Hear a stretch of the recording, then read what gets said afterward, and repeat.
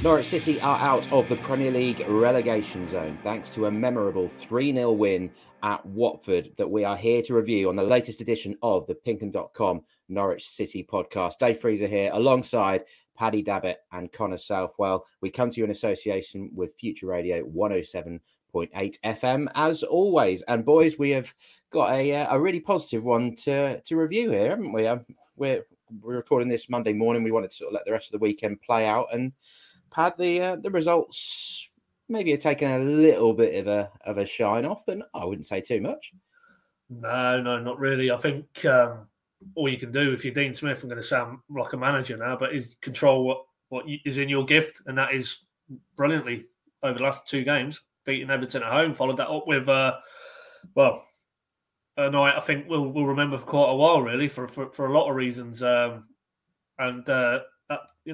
has put the cat amongst the proverbial. And yeah, fair play. Newcastle did come back and win at Leeds, but then that keeps Leeds in there, which, to take Dean Smith post-match from Friday night, he felt if they could get 6 points from those two games, which they did, you're not just pulling in the 3 or 4 clubs that are already around you. You look at the table, Everton and Leeds, maybe you're pulling them in as well. And obviously Leeds getting beat by a relegation rival, they're most firmly in the mix, as I see it. And Burnley getting a draw at Arsenal. Well, I didn't see the game, but I don't think I was missing much. But I'm not overly concerned with Burnley now, really, if I'm honest. I mean, they've got games in hand, but they look like a club who are racked with all that sort of ownership element off the pitch. And, I'd much rather be in Norwich's position than Burnley, frankly. So, it's you're right. It is nice to be talking about a feeling that Norwich are actually in the conversation now, rather than they're kind of on the sidelines watching all these other teams not being able to control their own destiny. They firmly did that over the last 2 Premier League games, and now it's a very positive midwinter break, building into, yes, they've got the FA Cup tied at the other side of this, but building into Crystal Palace, Carrow Road, early in February. What an occasion that's going to be, because if they could follow up with a third straight Premier League win, then it is definitely game on.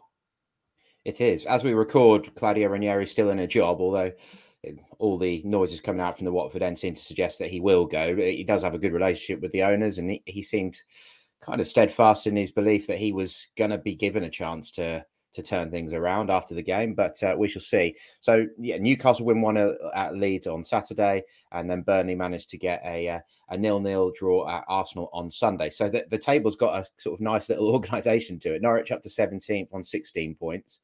Newcastle have got 1 game in hand and are a point behind.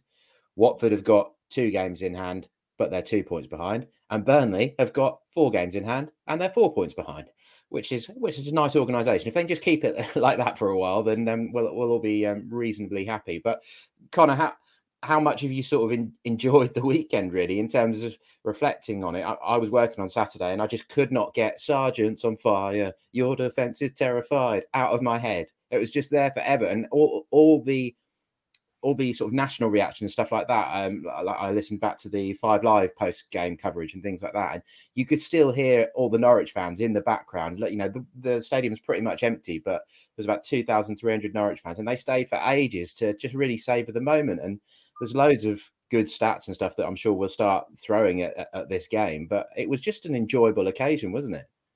Yeah, it was traditionally, certainly from my perspective, the type of game that you walk into thinking Norwich are going to lose and lose quite comfortably, because history suggests they do in terms of those big games against teams at the bottom of the Premier League. I was struggling to recall really the last time that kind of situation where they were up against a team in and around them in the Premier League that they managed to record a win in such a big moment. And that was a big moment. I think you mentioned those Norwich fans. I think they'd still be at Vicarage Road now if the stewards would have let them singing and dancing. So, yeah, tremendous night, tremendous occasion. I think it probably exceeded everyone's expectations in terms of how we thought it was going to go. It was cagey. They did have to ride out a tricky period towards the end of the first half in particular. But as soon as they got their noses in front, there was only really one team that I felt was going to win the game, and that was Norwich. So, yeah, credit to them and the way they approached it and their application. And I thought Ranieri actually summed it up the best after the game. Norwich looked like they were playing as a team, and Watford kind of looked like a bunch of individuals. And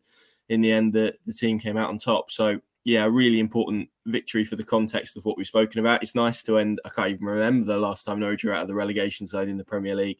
Obviously, by the start of the season when it's all in alphabetical order. But so yeah, it's been a nice weekend, even with the results maybe taking a little bit of a shine off it. But still a big job to do. And that Palace game, as Pad said, beginning to look absolutely massive now, given the context of what comes after that. But they've got a fighting chance, and I think that's all anyone from a Norwich City persuasion wanted them to give themselves, was a fighting chance. It's kind of the first foot on the mountain that they need to climb, but it's a foot further than 3 other teams, and that's all they need to do. So I think it's hard not to be full of optimism and positivity after the last 2 results and that performance on Friday. Yeah, like you, I've had the Rashica song in my head. I've had numerous others. I've had the sound of drumming in my head. It was It was a very good night, and we were positioned quite nicely because we were pretty close to the away end. So, it was 2,300 nearly, but it sounded like 23,000 there, and that's good to see. And compared to kind of what we've had to speak about in recent weeks about the supporters and their chants and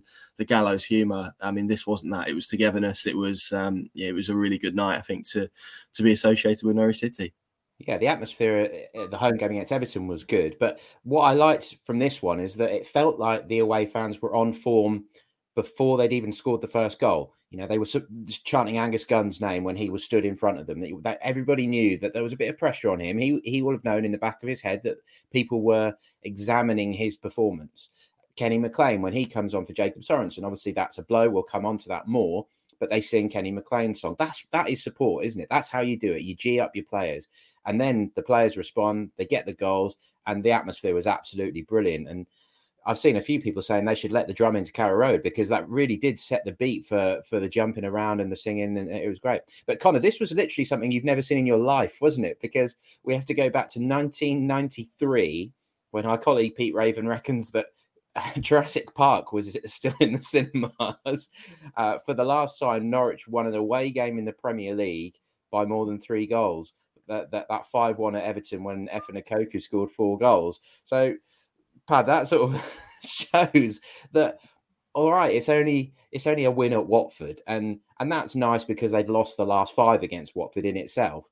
It's not going and winning at the Etihad or Old Trafford or something like that. But this felt big, and on reflection on Saturday, for me, I put this in the 6 things, actually, that all the good parts of last season, them winning the title, the 7-0 over Huddersfield, all the good bits, without the fans, I don't remember them, or I won't remember them anywhere near as much as I'll remember Friday night, when the fans made it the occasion that it was, and were combined and united with the players in creating a good occasion. Yeah, that's an excellent point there. Yeah, as you were talking through that season that isn't really going to be remembered as it should be last season. Can you imagine the Brentford win on the run in, a very tight promotion tussle, and Norwich were excellent that night, but can you imagine the din that game would have been played out with? And then, of course, the other one that springs in mind is the masterclass against Huddersfield, how loud, how appreciative that home crowd would have been watching those goals rain in that night. So, yeah, it's an excellent point, I think. And I did feel that pre-match they were on it, and they were really driving the team forward, and you need it. And people might think when players talk about, or coaches talk about, we need the fans and the 12th man, woman, child, whatever, those sort of cliches, that it is just that, and that it doesn't matter. But contrast what we saw from off the pitch and on the pitch against Watford to just in recent times, the Palace away game. And we don't need to get into the sort of the issues in terms of squad availability, but just what felt a very big disconnect at that point. And you're not fit to wear the shirt. That was a very well repeated and well heard chant at Selhurst Park. The individual players who got it in the neck, and there was a bit less of that, but still that undercurrent at Charlton maybe even as well in the FA Cup. But for it to roll on to this point in very short order after that period, it just shows you how things can change. And again, it's the old, do the players drive that? Is it up to the players to get the fans on side, or the fans need to almost lift up the players? And I think probably it got to the point where it needed to come from the players, and we saw that at Carrow Road in that first 45 minutes against Everton. And thankfully, they backed it up, because that's the thing that, Connor's alluded to there. How often have you got a performance like that, probably at Carrow Road, and then at this level they go away and the air comes out of the balloon very, very swiftly. But, that first goal, and we'll get into it in more depth, was crucial on the night. But even before that, I thought the manner Norwich started, and the composure and just the control that it looked like, from our vantage, a group of individuals within a team unit who all knew their jobs, understood their jobs, and believed they could carry their jobs out. And great credit to Smith and Shakespeare. I think that with players now coming back, key senior players coming back, they've been able to mould what was a very polished performance, and capped with goals and a clean sheet. So it's tremendous to see. And as I say, at the risk of repeating myself, if they can back that up now against Crystal Palace, then you really feel there's a momentum building to what could be a very special end to the season. Absolutely. Now, I just wanted to give a couple of shout outs, unusually. I ended up on a bit of a Facebook conversation with a chap called James Balls, who travels to and from the Newcastle area for home games. And he says that he always listens to the PinkUn podcast on his long journeys in the car. So wanted to say thanks very much to James for listening.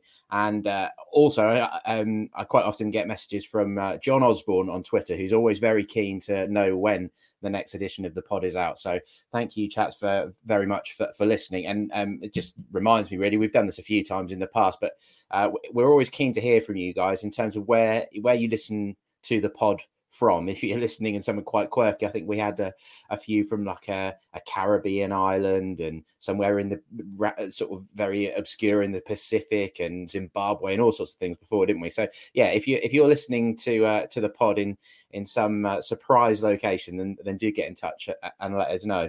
But I think we should probably start the Sargent party, really, shouldn't we? Because he's the man who's made all the headlines nationally, really. I mean, the amount of love that Josh Sargent has got for that's something that Jamie Carragher has had to learn to do, isn't it? Say Josh Sargent.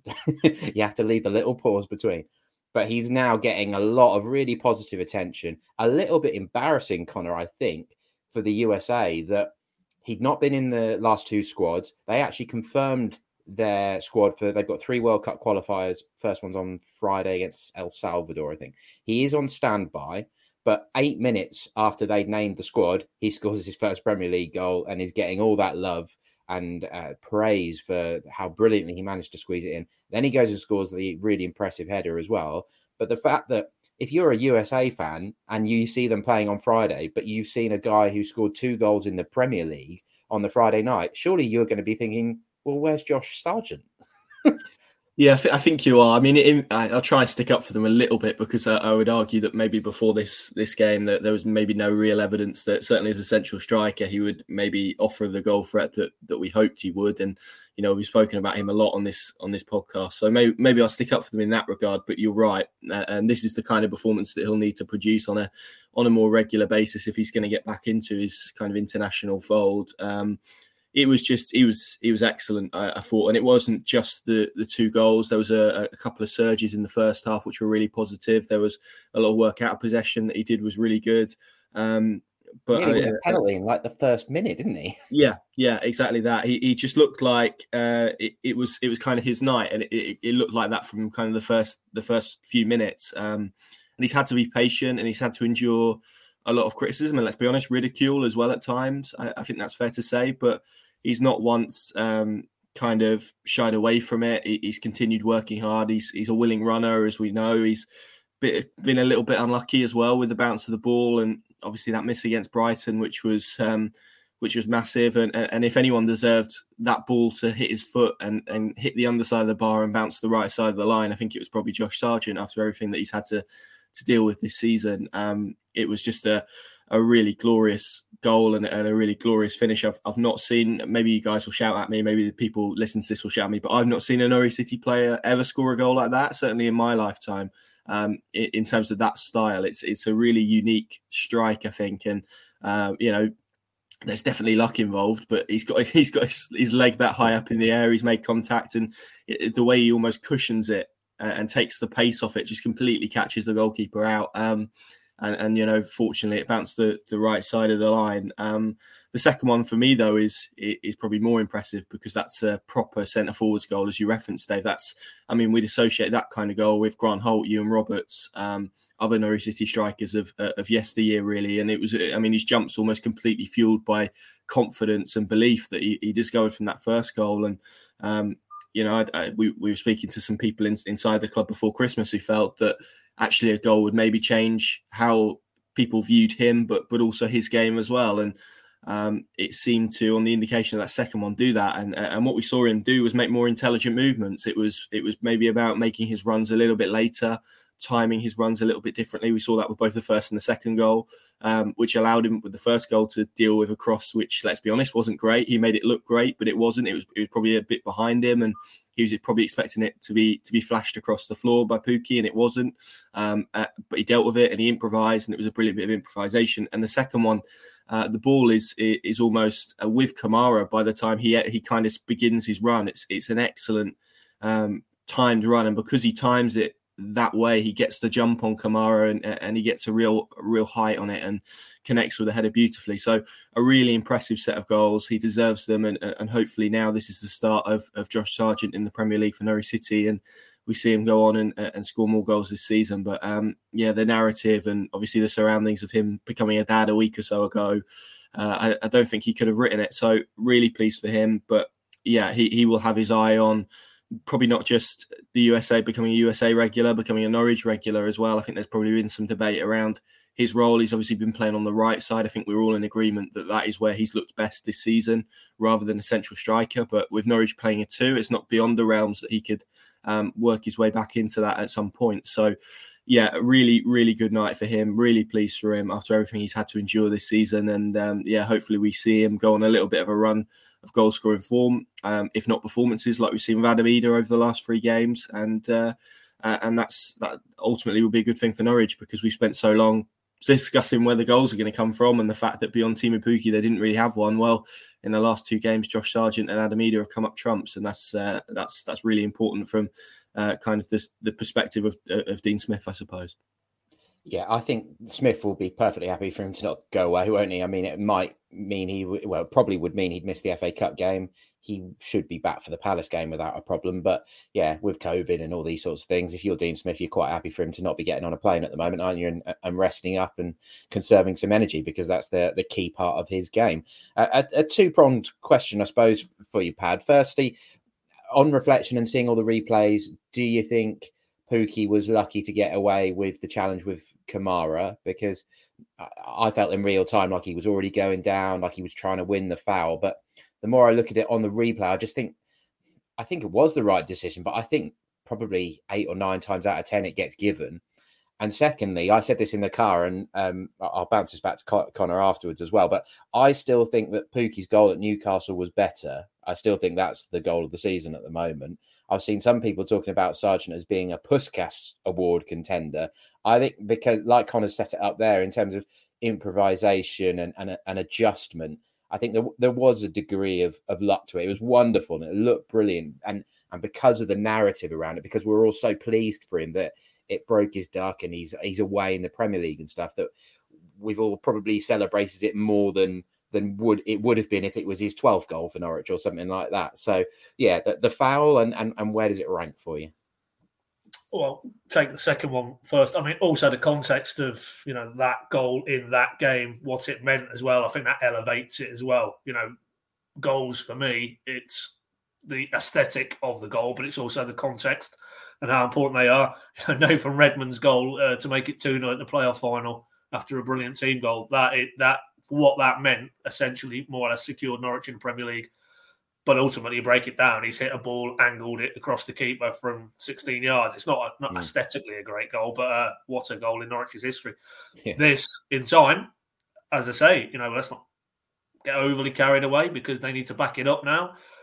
But if Norwich in May were looking back and they are in the Premier League, that goal right there, that could be the watershed moment. As much as the Everton one was a line in the sand, to go to your direct rival and perform like that, and for that to be the first goal on the way to that win, that could in time go down as a massive goal. I I don't know. I'm not really, I'm not really willing to say that was pure luck or that he didn't mean that. I thought it was an excellent goal. I thought it was an excellent piece of improvisation. I think he meant it, but I just think there's an element of, because he had to improvise. You could say that about any trick type goal, couldn't you? That there's an element of there needs a bit of the fact that it kisses the underside of the bar instead of the top of the bar and flies over, or it kisses it at an angle and it bounces down on the line and comes out. They're all elements that you couldn't really control, but. I just thought to have the speed of thought, and the agility and the athleticism, because he's obviously, if you look where he's connected, it's quite high up on his body, obviously, as well. I think all of those things, to compute that in the fractions of a second he had from the time that Pukki's ball comes back from the byline, I just think that's an excellent goal. And for me, the more surprising element is it's so far removed from the as I described it at the weekend on the app, the brain freeze and we saw against Brighton, where he had essentially an open goal, and I still don't quite know now how he ended up executing it in the manner he did. But is he? They always used to say about Ian Wright, actually prolific goal scorer, but he needed to be. It was almost Andy Cole, another good example. Andrew Cole, United. If they had too much time to think about it, they were never quite as deadly as a striker. And we really haven't seen enough of Josh Sargent in terms of goal scoring to sort of maybe make that definitive conclusion. But is he an instinctive type of finisher?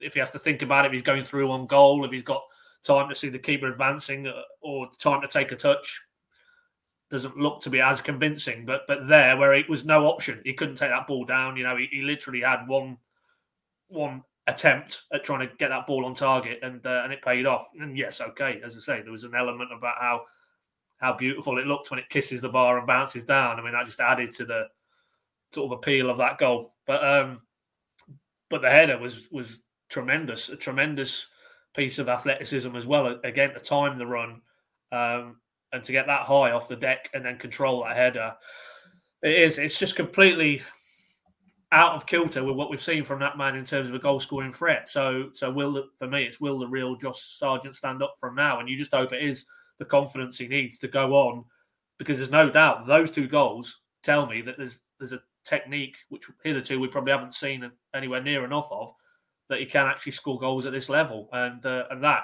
is a bit of a revelation, because as Connor rightly said, talking about the US situation, I don't think he really had done enough prior to be anywhere near the US squad, because he's offering very little in terms of goal threat up to Vicarage Road and what we saw there. So final one. Is it? Yeah, again, it's the debate. Aesthetically, I think Pukki's is the technique on that is unbelievable. What a finish that was. But for me, I'd still go with Sargent because of what it meant in the context of that game. Yes, okay, that salvaged a point against Newcastle in a game they should have actually won, given how that played out with the man sent off early on at St James's. But how big that game could be for Norwich at Watford, that goal, I think that edges it for me.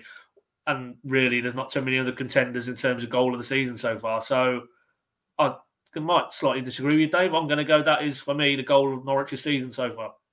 There we go. That's what it's all about. A bit of debate. It's going to sort of be iconic.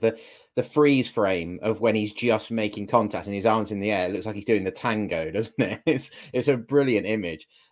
We tweeted Ewan actually as well about what he thought of the goal, and he said that's how you attack a ball. And then a few hand clapping emojis in terms of the second one, the header, because that was a really satisfying goal as well. Rashica did well, decent pass from McLean down the left as well. But we've gone down this route now. Then Connor, what are your thoughts? Because I just think with the Pukki one, because that overall with Newcastle, the narrative of it ended up being negative, didn't it? Because that was such a big missed opportunity. They really did mess up that night. But just the purity of the volley from Pukki, he really did put it postage stamp top corner. That would still just get my vote for goal of the season if we were doing it today. Yeah, it's a nice. First of all, it's a nice debate to be having after 9 hours of football without a goal. So I'm glad we're actually talking about this, and we actually have some goals to rank first and foremost. But the thing I have with it, I keep coming back to the uniqueness of it and the fact that I've not really seen a Norwich player do it before. I have seen players score goals like Teemu Pukki scored against Newcastle, so maybe that is what's placing it above it in my mind. I just think it's. I mean, to be fair to Sargent, I think there, as Pad alluded to, I think there are elements which helps. The fact it hit the underside of the bar instead of kind of looping into the net quite slowly, I think it just adds to the aesthetic of it. The fact his leg was so high, the general physics of it, I think was good. Which is probably harsh on Pukki because, as you say, the strike was so sweet and he connected with it so well. He was probably the only player that night from a Norwich City perspective that could have done what he did in that moment. And once again, we talk about Norwich City goals and big moments in seasons. Teemu Pukki's involved, irrespective of if he's scoring or not. But yeah, I mean, back to the debate, I think I probably side with Pad and put the Sargent one ahead of it, just because basically I try and rank goals on what I think or people generally couldn't do. I think you could probably hit a strike like Pukki if you tried 20 times. I'm not sure if you tried 20 times, you could maybe do the Sargent one. I certainly couldn't anyway. Maybe I'm thinking about it too deeply. But yeah, in terms of uniqueness and whatnot, I think I'm ranking Sargent just above, if that makes sense. Yeah, I'm with you. I like it. No, it's a good debate because I hate when on like radio shows they stilt debates and they just take opposition sides, but we've just done that naturally there, which I think is always better. And I'm sure there will be a split down the camp in exactly the same way amongst our listeners. So let us know. Get your tweets in. Where's your vote going for player of the season? Let's hope there's some more contenders in the remaining 16 games. But the youngest Norwich player to score a brace in the Premier League since Dean Ashton. So that's not bad company to be keeping either. And pretty clearly everyone's man of the match. And the whole Norwich City community, I'm sure, are totally united in being very, very happy for that young man. 21, just had his first kid. He said after the game that it's a little girl called Romy. And he was looking forward to getting home to his wife and baby so that he could, really sort of savor the occasion. And yeah, hopefully better times ahead for him, because that was a difficult first 6 months. That Brighton miss will have haunted him quite clearly. But he's far from the first Norwich City player to have a difficult start to their career with the club. And well, Ewan is a perfect example. Ewan has said many times that his first season was a bit of a disaster with the club, and he really didn't show what he was capable of. But from there, we all know he went on to be an absolute solid gold legend.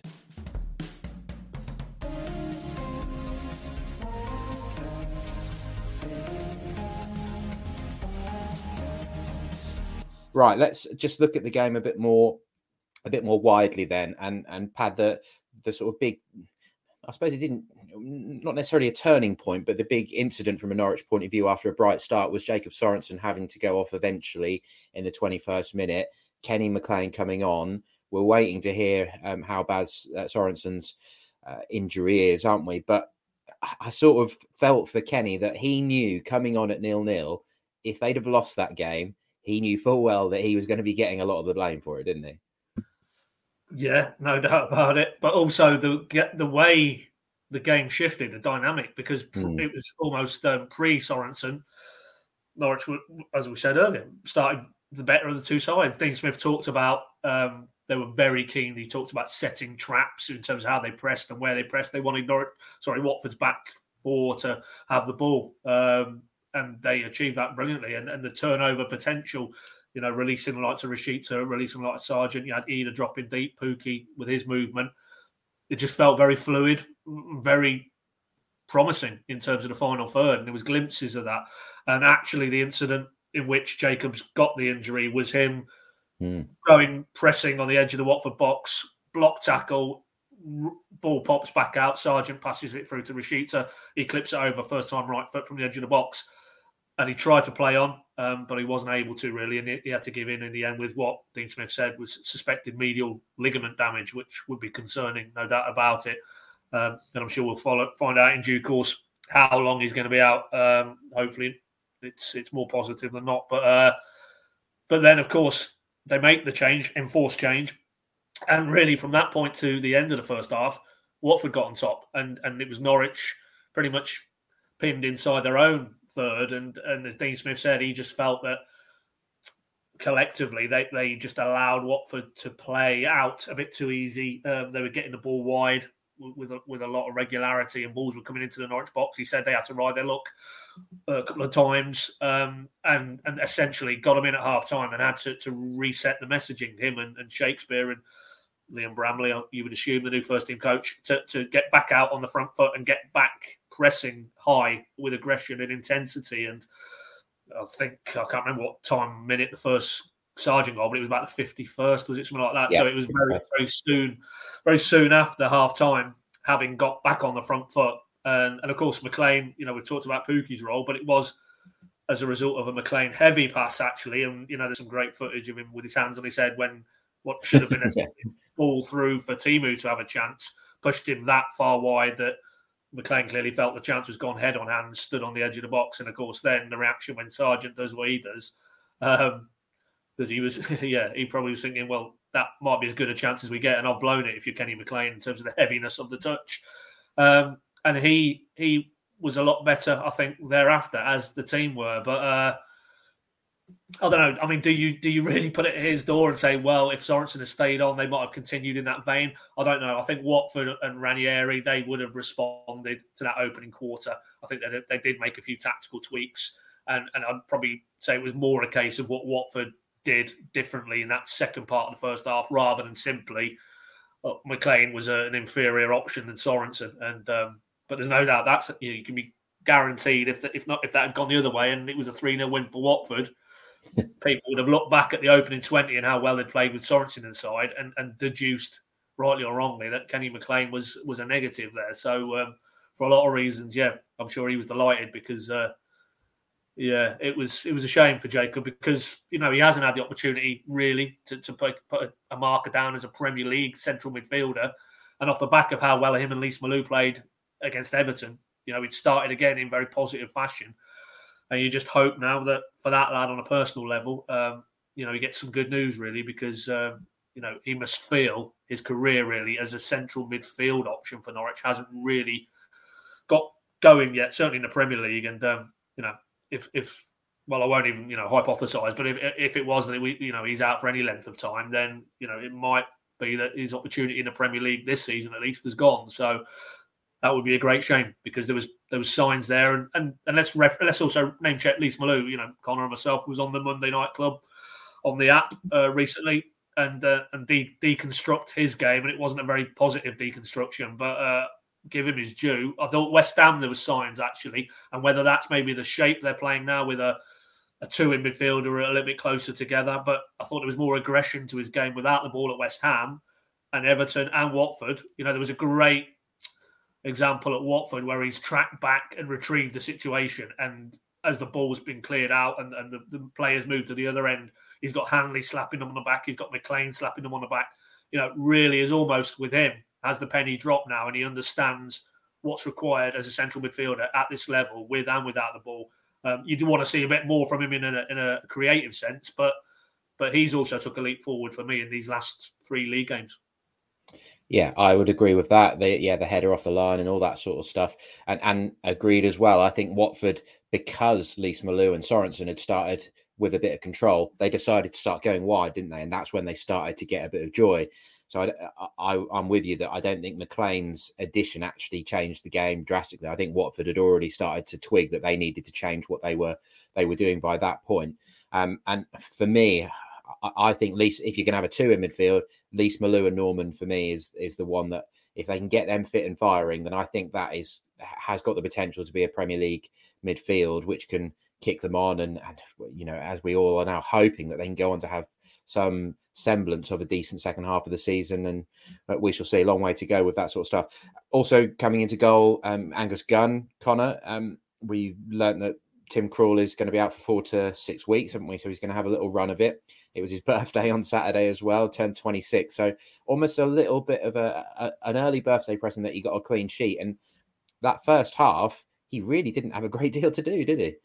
No, I thought he was very well protected, but I mean, the most important thing when we looked at Angus and kind of the run that he's been on, I think it was just breaking the cycle a little bit of the goals that he conceded, because I think, like we talk about Josh Sargent getting a goal, a clean sheet for a goalkeeper, particularly for him in the Premier League, he's obviously got very recent, very painful scarring of games and the goals conceded. And let's be honest, some of them goals in recent games from a Norwich City perspective haven't been his fault, and in the same way the 9-0 wasn't solely his fault for Southampton, but that's bound to affect you as a goalkeeper, as a player. When if you're coming into a team and they're losing heavily, you are gonna take a knock of confidence for that. So in the same way we're talking about Josh Sargent, I hope we're going to be talking about Angus Gunn in the same vein in recent weeks, because he was well protected. There was one shaky moment, if we're honest, which was when he failed to come and take the ball after Josh Sargent was attempting to kind of shield it back to him, and that led to,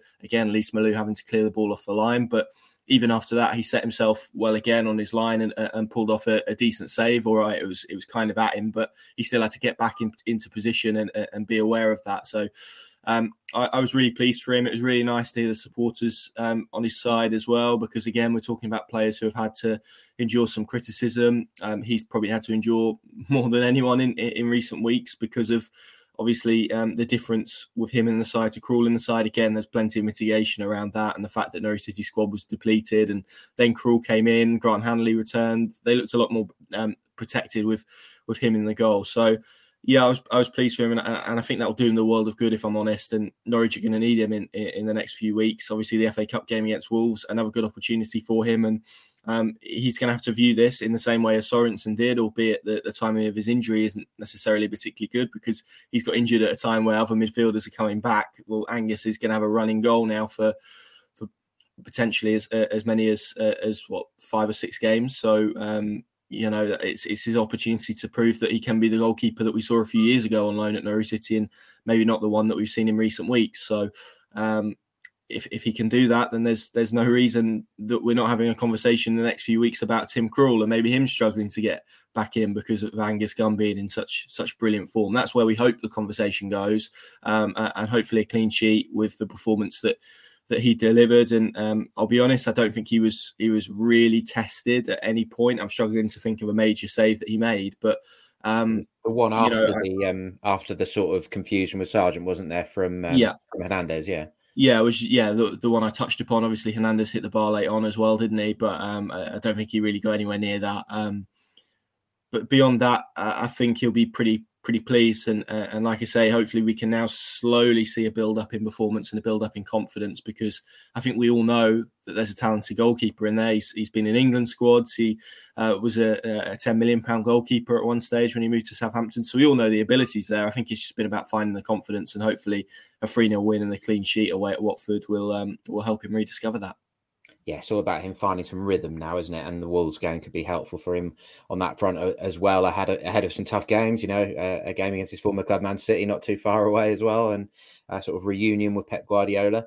Lots of interesting elements to this one. We haven't even touched upon it yet, Pad. The floodlight failure, and that's 12 sort of nervy minutes or so when we weren't too sure what was going on. Our boss Chris Lakey was certainly getting very nervous back at the office in terms of our deadline, wasn't he? Because we didn't know how long that was going to go on for. But ultimately, the referee, as I think with most of the decisions, the VAR calls and stuff on Friday night, Mike Dean did the right thing in terms of that delay in the end, didn't he?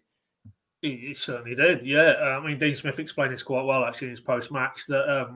Initially, it was guidance that Dean and his officiating team were seeking from the Premier League, and thereafter they obviously tried 2 or 3 times whatever switches they had to flick or generators they had to blow the cobwebs out of, or whatever the issue was. Came back on, and then swiftly went back to. It felt like it was half the floodlight was on around the ground. So.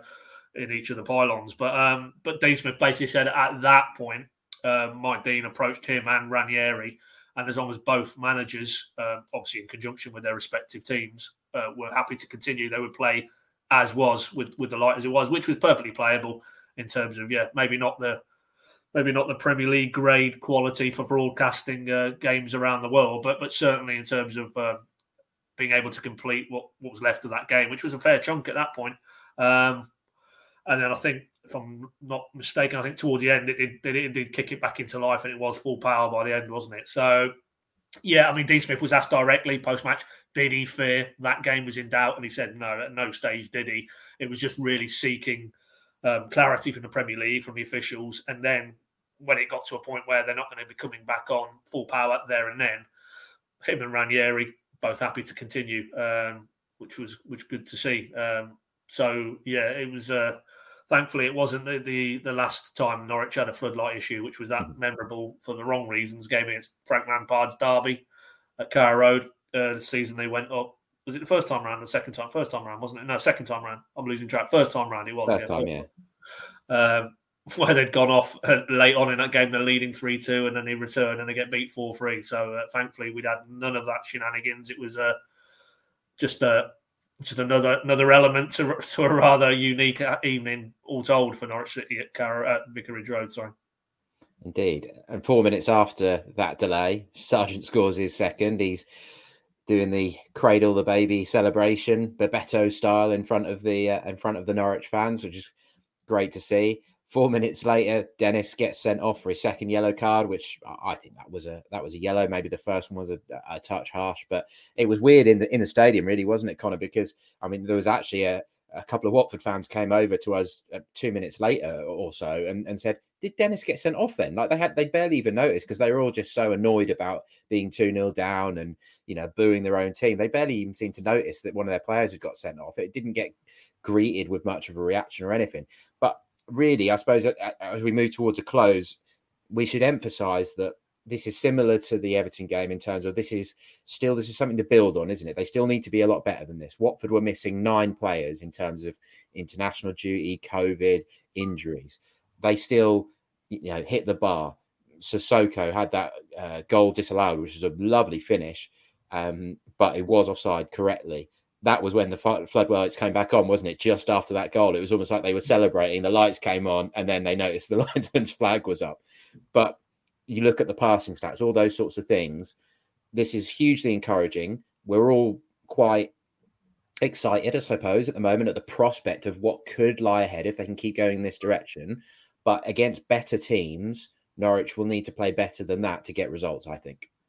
Yeah, I would agree, and it's what four wins so far this season. They probably need that again if they're going to stay up. If we're being honest, probably even more than that. I would argue. I think if you get to around 10 wins, then that's usually enough to keep yourself in the division. But what they have done is given everyone some hope, which it didn't exist a couple of weeks ago. It was kind of how badly would they get relegated rather than the possibility of staying in the league, and now it's very much flipped. So it's about utilising this moment, isn't it? And that word you used earlier, momentum, taking that and bouncing into that game against Crystal Palace in a positive vein. I look at some of the games they've got, and irrespective of maybe their form at the moment, they've got a real chance to do something and to do something positive. And that's the way they've got to view this now, as a wonderful opportunity, and they've put themselves in a wonderful opportunity. It's not this Watford win and survival's guaranteed, but what they have done is, as I said earlier, maybe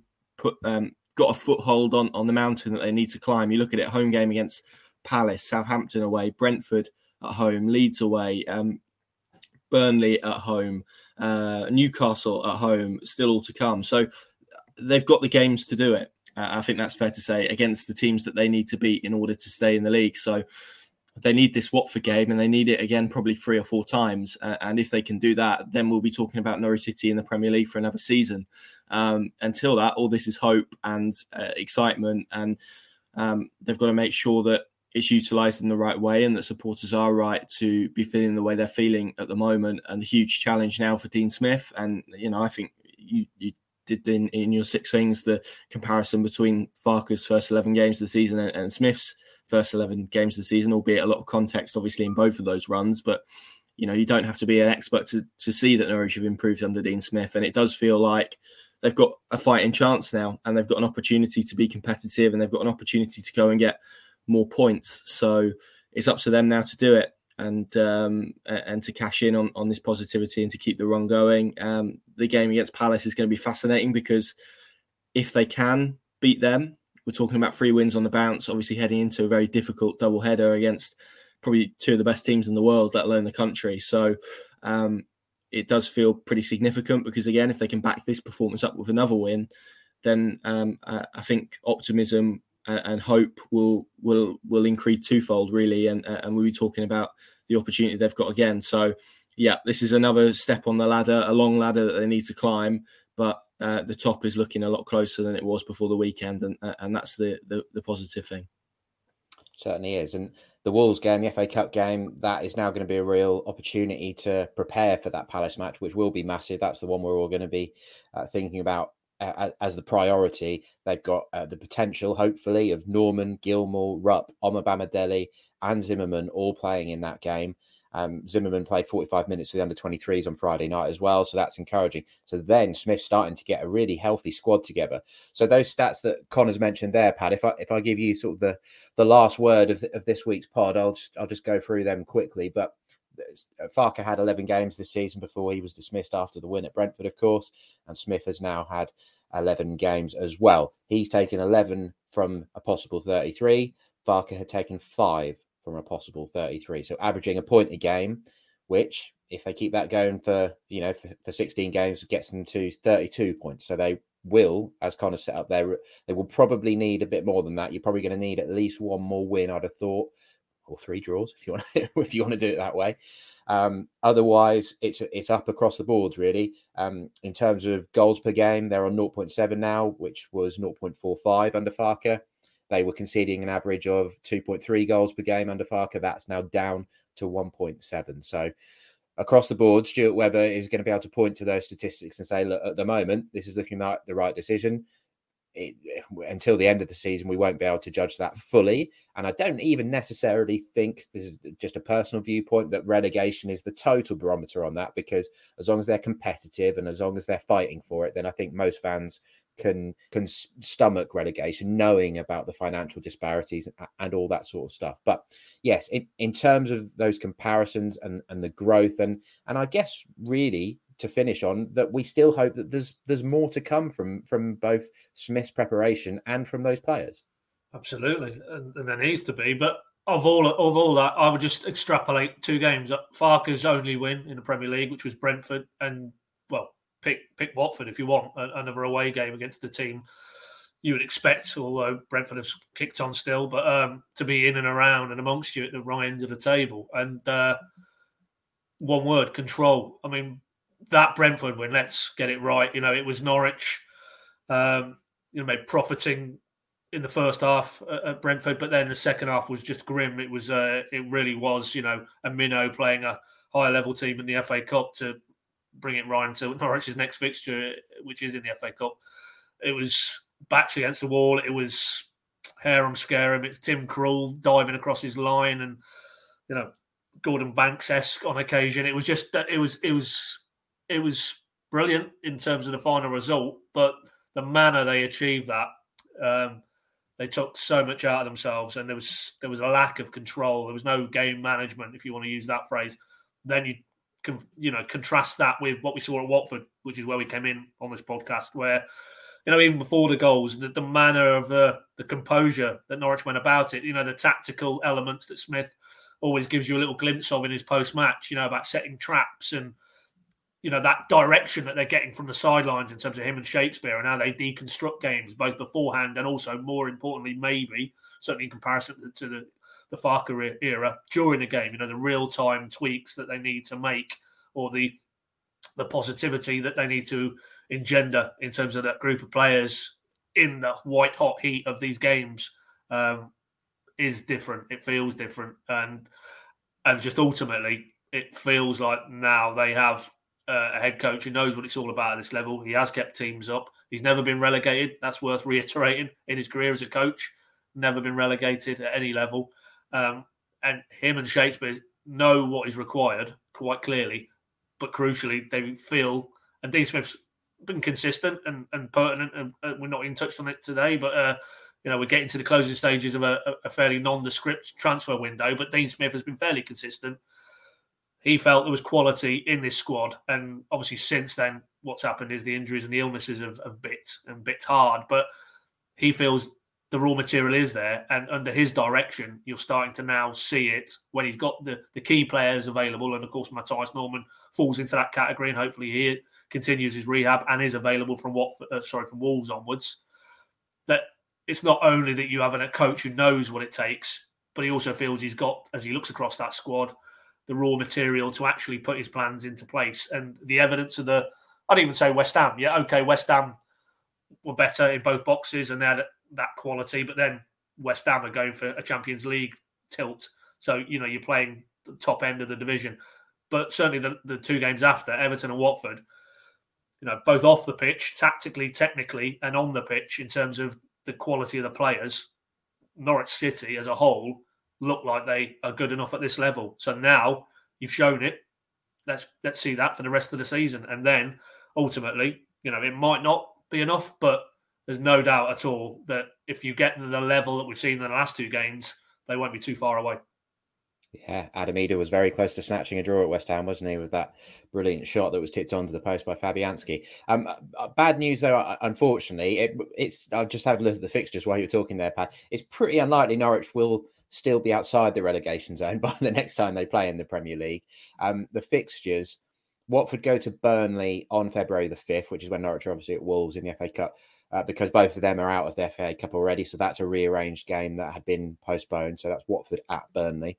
And then on the Tuesday, the night before Norwich host Palace, Watford go to West Ham, Newcastle host Everton, and Burnley host Manchester United. So it's that Newcastle one that I'm probably looking at mostly at home to Everton. But at least if they beat them, that would drag Everton further into the mire, wouldn't it? And then Norwich would really know that a win over Palace would be hugely significant because they'd be level on points with Everton. So that just this little run of fixtures since the turn of the year, it's really tightened things up, hasn't it? And teams like Everton, Leeds, Brentford are dropping like a stone.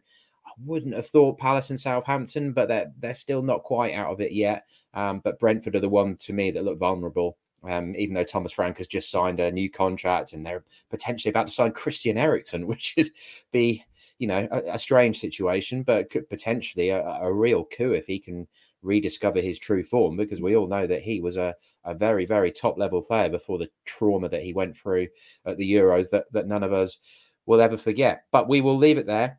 Thank you very much for listening to this week's pod. I'll just give a quick plug to PinkUn Plus. If you haven't already clocked Paddy's interview with Tim Closer, then that's very much worth catching up on. The full video is in the video section of the app.